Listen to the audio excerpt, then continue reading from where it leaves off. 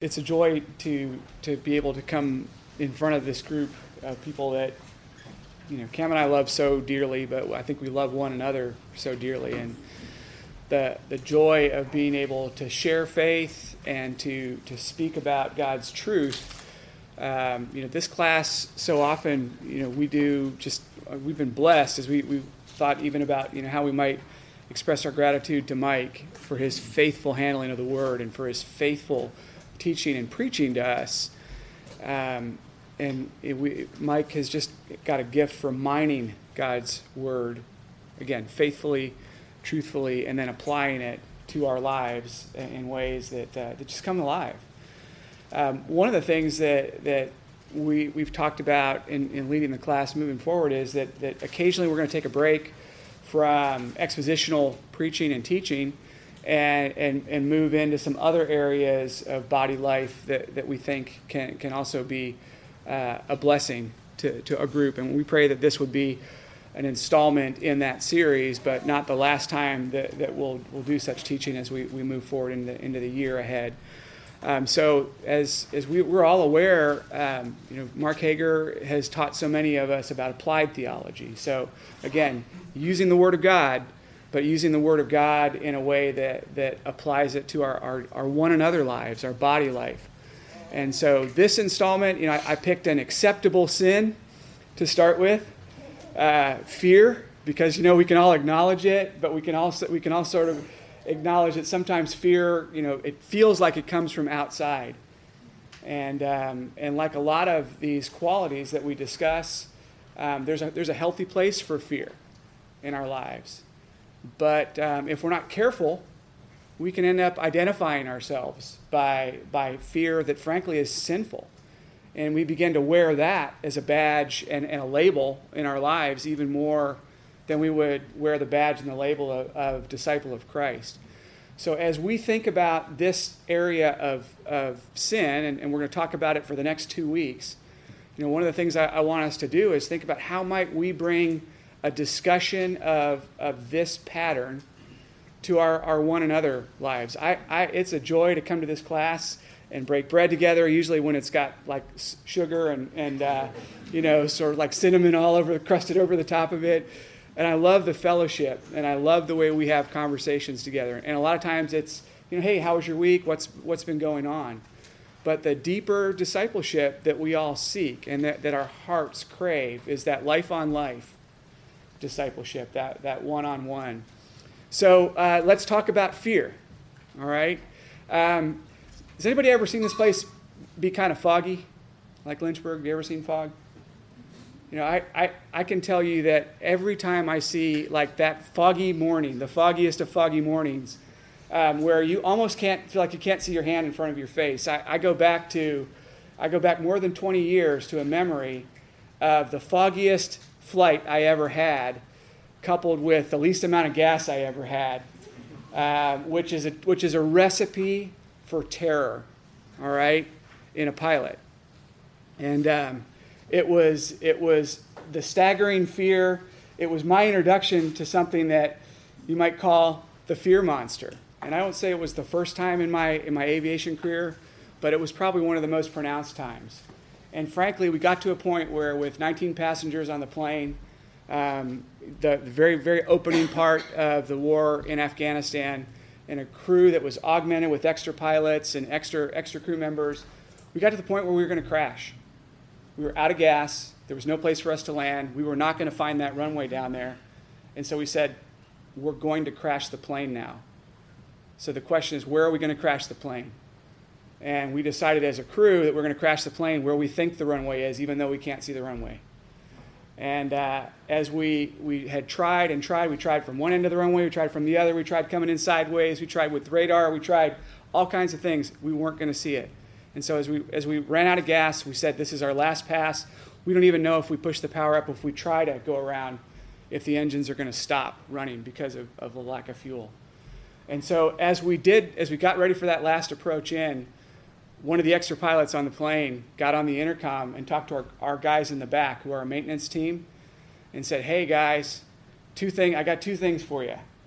Put on your helmets, put on your armor, cinch everything up really, really tight, And if you have any prayers, this would be a good time to say them. What I found out almost 20 years later, there was a man on the ground who was praying for us because he knew we were in trouble. And that man just recently retired as a chaplain in the military after 30 plus years, and he was praying for us. That grip, that fear was real. That monster had grabbed me and that crew, and I felt like he had us by the throat and had lifted us off the ground and said, I own you. We found out that God owned us that day. We found out that God owns us. So if fear is a part of your life, I just want you to know this is a conversation for you. And it's not always that moment. It can be something different. It can be the mundane things. It can be fear of man. It can be fear of a diagnosis. It can be fear of a destination. There's all kinds of ways. So what we want to do is talk about fear. We want to talk about where it's a healthy place for it to be. By the way, gravity is a healthy fear to have. Okay? Physics, healthy fear. Fleeing from danger, healthy fear, healthy place, right? But giving it more power than God has granted it is not a healthy place. So what I want you to think about is that fear is actually typically in our lives sinful. And the beauty of coming to that conclusion is when we understand that fear is typically sinful in our lives, we then have the ability to use God's means to overcome fear and overcome that sin and to give him glory with the way that we deal with it. So we're going to talk a lot about the characteristics of sinful fear today. Primarily today is going to be talking about that with some illustrations. And then next week we're going to dig into God's plan and God's recipe for overcoming that crippling fear. And so if fear's place in your life isn't only a crippling place and it's maybe a little more mundane, remember the remedy is the same. So we're going to ultimately talk about, and when we're talking about these areas, and by the way, this is not my material.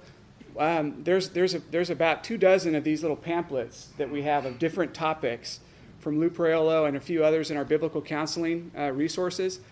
You know, this is, truth be told, it's a half-hour read, maybe an hour if you really pore over it. But this is such practical material, and it's available for any of us. It's a $3, $3.50 pamphlet.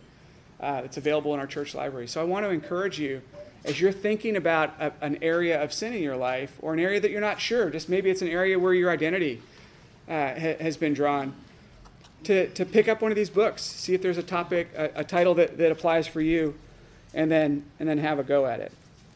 But again, understanding that the typical pattern of fear is a sinful pattern, we can then apply God's means to overcome that fear. And the typical biblical means of overcoming a pattern of sin in our life is to put off that sin once we recognize it as sin, be renewed in the spirit of our minds, be renewed in our minds by the Spirit of God and by the Word of God, and then put on. So put off, be renewed, put on. So fill in the blank of the issue. Today it's fear, sinful fear. We can apply that biblical model for change. And then, you know what? Our identity is no longer sin du jour or my personal sin. Our identity, we're reminded that our identity is Christian. Our identity is child of God. Our identity is child of the King.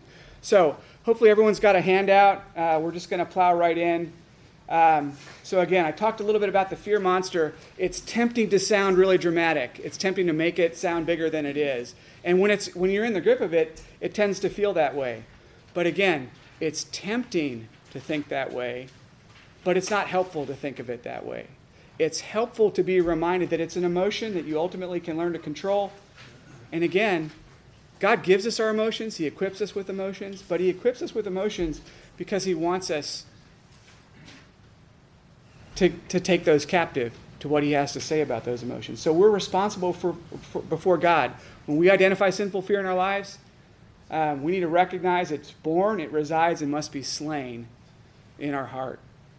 And fear can and should have a constructive place, but where would our fear be rightly oriented? Where's the rightful place for fear? Fear of the Lord. Fear of the Lord. Yeah. It's the beginning of wisdom. according to the Word. But there's a reason that we should fear God, but we can even fear God sinfully. And so we're going to unpack that a little bit as we plow through the material. So there's a place where fear should be rightly oriented. It is a reasonable place for a limited fear to say, I should fear touching that hot stove. I should fear hitting the ground really hard in a big airplane where I can't see what's below me, right?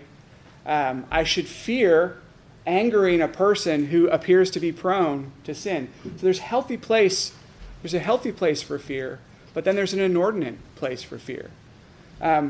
Just hearing some of the prayer requests today, I'm tempted as I hear those prayer requests. I'm thinking through the grid of, wow, there's a temptation to fear, a court outcome, a hard conversation with a friend, a destination for a loved one who's just passed. I mean, there's a temptation to fear, but there's also an opportunity for us to glorify God. So keep fear in that narrow, constructive place, and it's got power for good. But this is really a conversation more about the sinful fear. Again, I don't know why I have all these pictures of mountains on this slide. I just came back from Colorado. It's all I could think of when we're putting this together. I just thought about like God's beauty and God's glory. But I will say, I don't want to over-spiritualize this other than to say God's glory is worth focusing on as an antidote to sinful fear. And God's the magnificence and the magnitude of who God is and just how small we are. Our family just came back from a trip to Colorado where we thought long and hard about how small we were and how amazing God's work in creation is. These are all attributes of God that will help us. So again, fear is sinful. We're going to hit each of these individually, but just here's your way ahead. You've got notes there's an outline here, and I just, it's kind of free association with the word that you put in. I've got some verses behind all of these. But we're going to start with taking our eyes off God. If it's unbelief or distrust in God, that's sinful fear. Sinful fear, which is produced when fear is attributed more power than the Bible allows. And we talked about allowed places for fear. There's some insight and some wisdom. But if you give it more place than the Bible should say it belongs. When you attribute to God, you fix your eyes on God. Remember I said there's a way that we can fear God like sinfully. And we'll talk a little bit about that, because what we do is we make him not the God of the Bible. We make him a different God. And when we do that, we might dethrone him from his rightful place. So we'll hit that one a little bit. And then we fear what God forbids us to fear. And then, getting down to some of these deeper heart matters. We're gonna dive in on this one a little bit more towards the end. An idolatrous desire. If I want something more and I want to cling to it more than I'm called to, that can lead to a sinful fear of losing that. It can even lead to paralysis. Oddly, fear can make us lazy.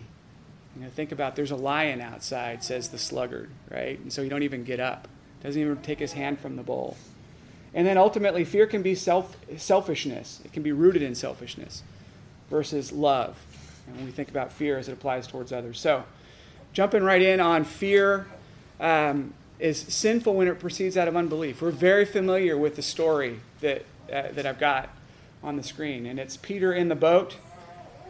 And all of a sudden, there's the Lord.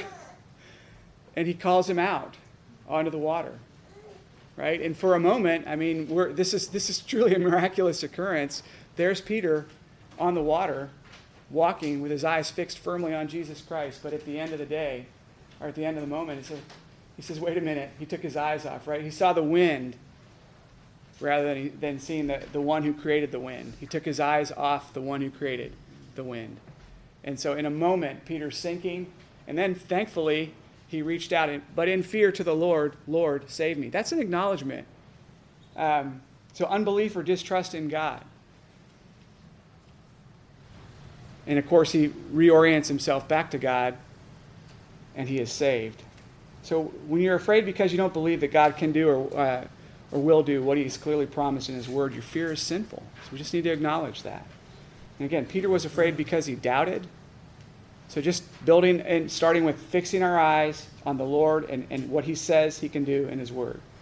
He distrusted God because in the moment he had more faith in the wind than he had in God.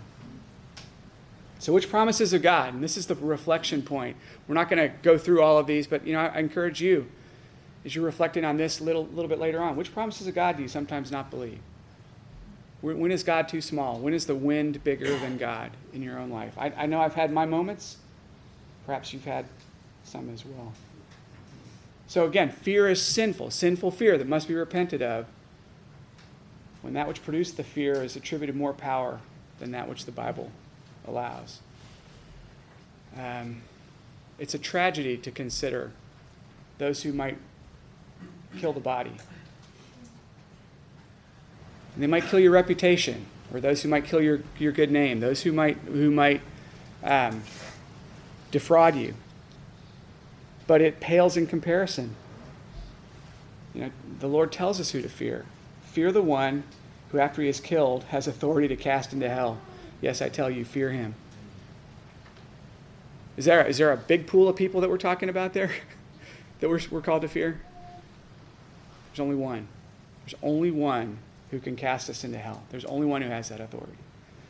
So think about all the ways that we could set something else up. Our feelings, things that we fear, enemies, environment, circumstances, your future, your finances, the loss of most cherished possessions. We'll dig into some of those as we discuss the potential for idolatry. But do you really believe that God is bigger than these things? Where are we secure? Where have we placed our trust? And we need that gospel every day to be reminded. If you really believe, I love Bobby's prayer opening up. Where do we start? We start by reminding ourselves that God is omnipotent. And if God is all powerful, none of these other areas can have more powerful than the one who created them. God gave us those emotions. God set us in this place. God determined our circumstances. The day we start our jobs, the day we finish our jobs. The day we take our first breath, the day we take our last. God ordained all of those. God knows about our future, and he cares about it even more than we do. But he also knows about our ultimate future. That this side of heaven is the short part. That it's eternity that's long. God knows about our needs. God knows about our financial needs. God knows about our family's needs. Do you really believe that God is bigger than these things? And this is truth that we have to remind each other of lovingly, and these are truths we have to preach to ourselves.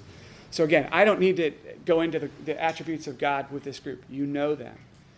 But we are a forgetful people, okay? And we have hope that God is not prone to just spit out forgetful people. The Jews were a forgetful people, right? They were hard people to lead because they were forgetful. They were prone to build idols, and yet God is still not done with those people. He used them for his purpose, and he will continue to do that. So we need to remind ourselves what we believe as we deal with this fear, and then we need to preach that truth to one another. All right. Fear is sinful when it attributes to God. So characteristics that are inconsistent with his nature. This is just worth being pondered, or worth pondering for a moment. Without faith, it is impossible to please God. For he who comes to God must believe that he is. Remember, he is the I am, and that he is a rewarder of those who seek him. That's a staggering truth. We can misrepresent God. We can think of him as don't take this the wrong way. We can take him as the quote unquote the good God, right? The good Lord. My God wouldn't send anyone to hell. I'm going to sin and God is going to forgive me. No big deal. That's a misrepresentation of the true nature of God. That's the jovial uncle who lets you kind of rifle through his pockets and pick out all the good bits of change and maybe even the candy. That's not who our God is. Okay. Yes, sir. What about the man upstairs? Oh, yeah. Yeah. My homie. Right. Yeah. All of that. Those are like profane representations. The big guy, right? As Pastor Farrell sometimes said, yeah. God is my co-pilot. No. That's a little bit wrong. That's a misrepresentation on one side. But then the other side, and this is the one I want us to really I want us to also ponder. Yeah, lightning has not struck me yet because God is clearly merciful for even uttering those phrases. But remember, God is not an unmerciful tyrant. That's the other one that Lou Proiolo wants us to kind of be oriented towards. He says, you need to believe that he is one who is a rewarder of those who seek him. In other words, he's not playing hide and seek and seeking to win the game and not be found. God loves you enough to be found by you, to be approached by you, by us all. And he's not a tyrant. So when we pray to God, our Father who art in heaven, think about the attributes of a godly Father. Powerful, wise, just, but benevolent. If you've got a view of God that he is not benevolent, if he's not kind and loving and long-suffering and willing to do good to those who seek him, willing to be found and explored, then you miss him. And what ends up happening is if you lose that if you have that misperception of God, really in either way, you end up in some places where, the quote-unquote good Lord, my homie, is not holy and doesn't care about my behavior. And so we sin all the more. And that's not a wise place to be. But on the other side is we're terrified of this God.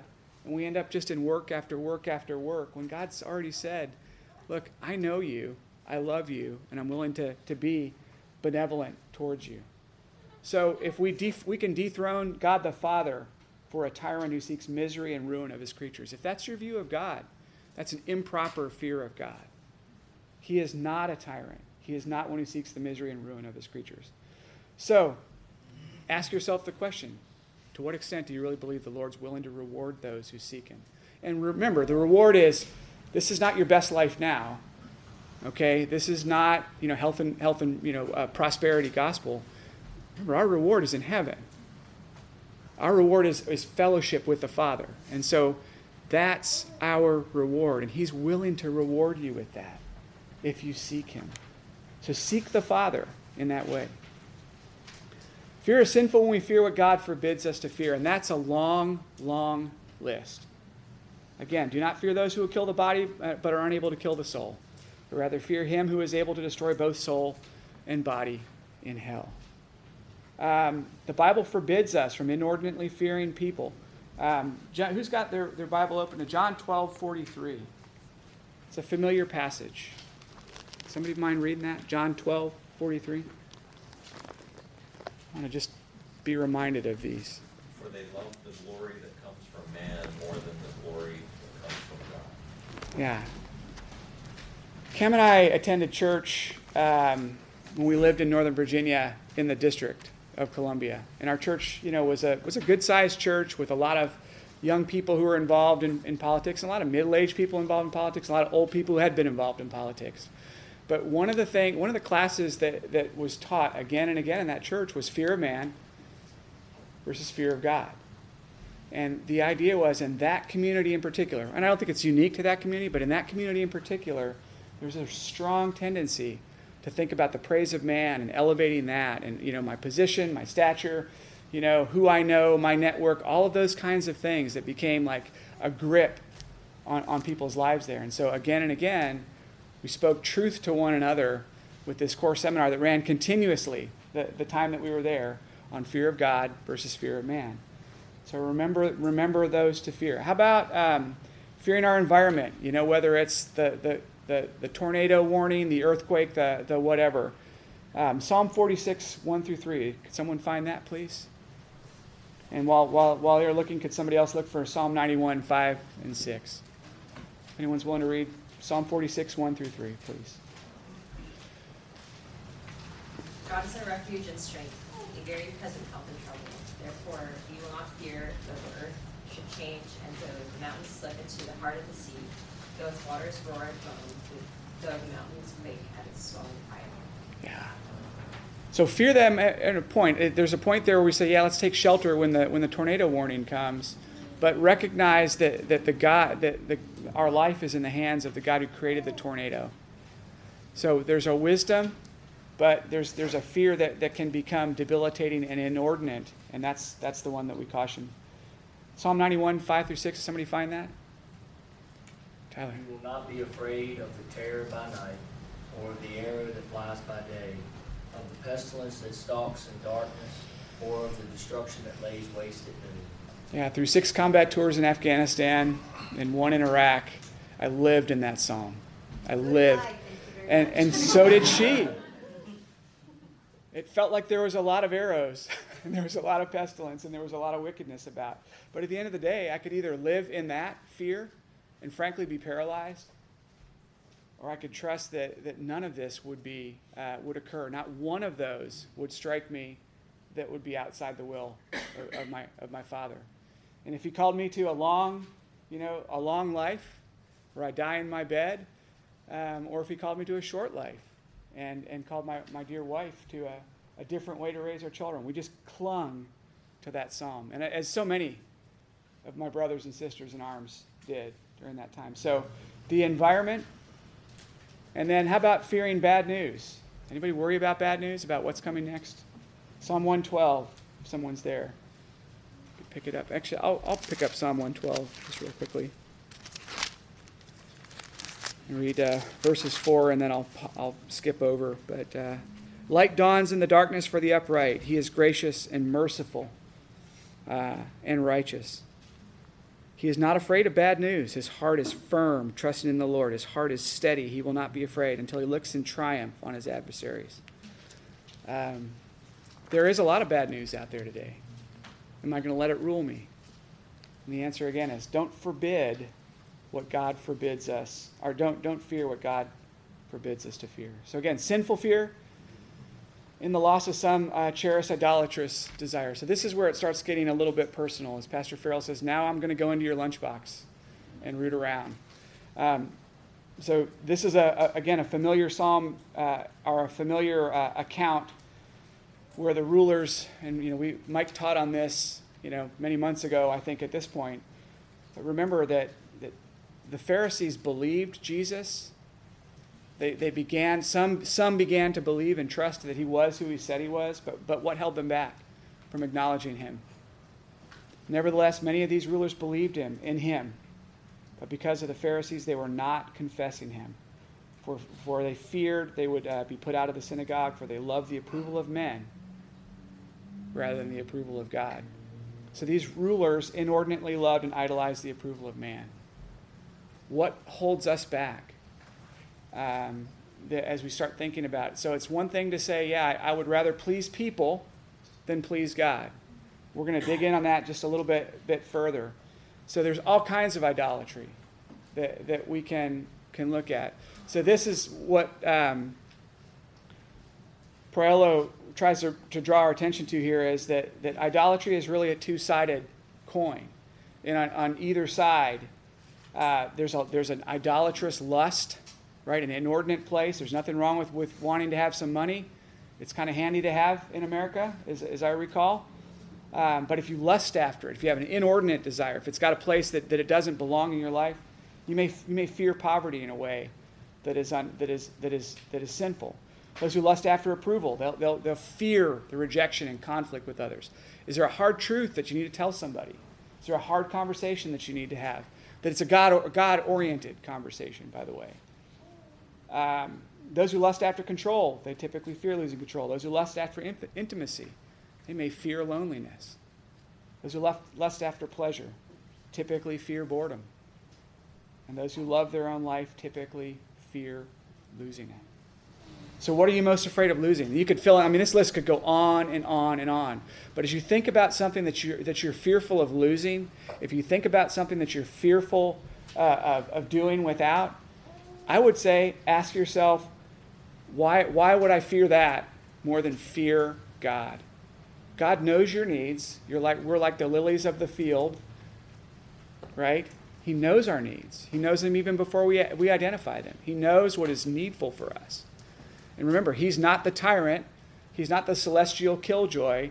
He's that Father who is warm and righteous and benevolent to those who seek first him. So ask yourself, where's your idolatrous desire? And then say, if I fear losing that, is that a fear that gives God glory? And if not, that's something to be repented of. There's a lot of bad news in this presentation. I realize this is not like uplifting per se, but remember, there's good news when we identify. I just feel like it's important to be reminded of this. There's good news. Once we identify this as a sinful pattern in our life, it's something that we can repent of. As we pause right now, and you think about the way you could have, even if I go back, if you could have labeled yourself as one of these, is that just who you are? You know, am I greedy? Am I fearful of losing approval? Am I a control freak? These are labels we sometimes give ourselves, right? Do I have issues with intimacy? Do I have issues with pornography? Do I lust after pleasure?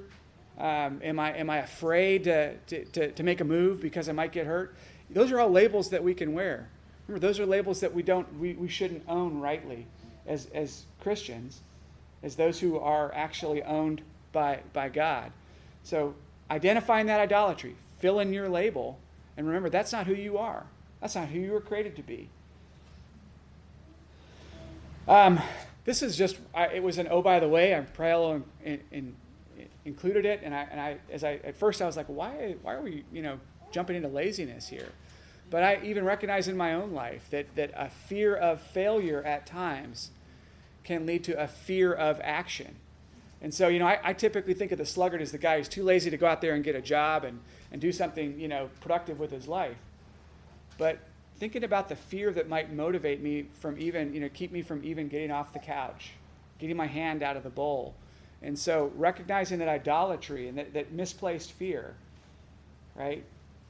This story of the talents, I think I've heard of this in terms of the faithless servant so many times. The one who received 1 talent came up, and we know the answer. And he's like, yeah, I wasn't really a big risk taker. Master, I knew you to be a hard man. Remember that view of God? Is this God the tyrant, or is this God the Father? How does this servant view God? I knew you to be a hard man, reaping where you did not sow and gathering where you scattered no seed. And I was afraid. And this is a misplaced apprehension. And went away and hid your talent in the ground. See, you have what is yours. I know that you're a hard man. But his master answered him and said, you wicked, lazy slave, you knew that I reap where I did not sow and I gather where I scattered no seed, and yet basically you did nothing.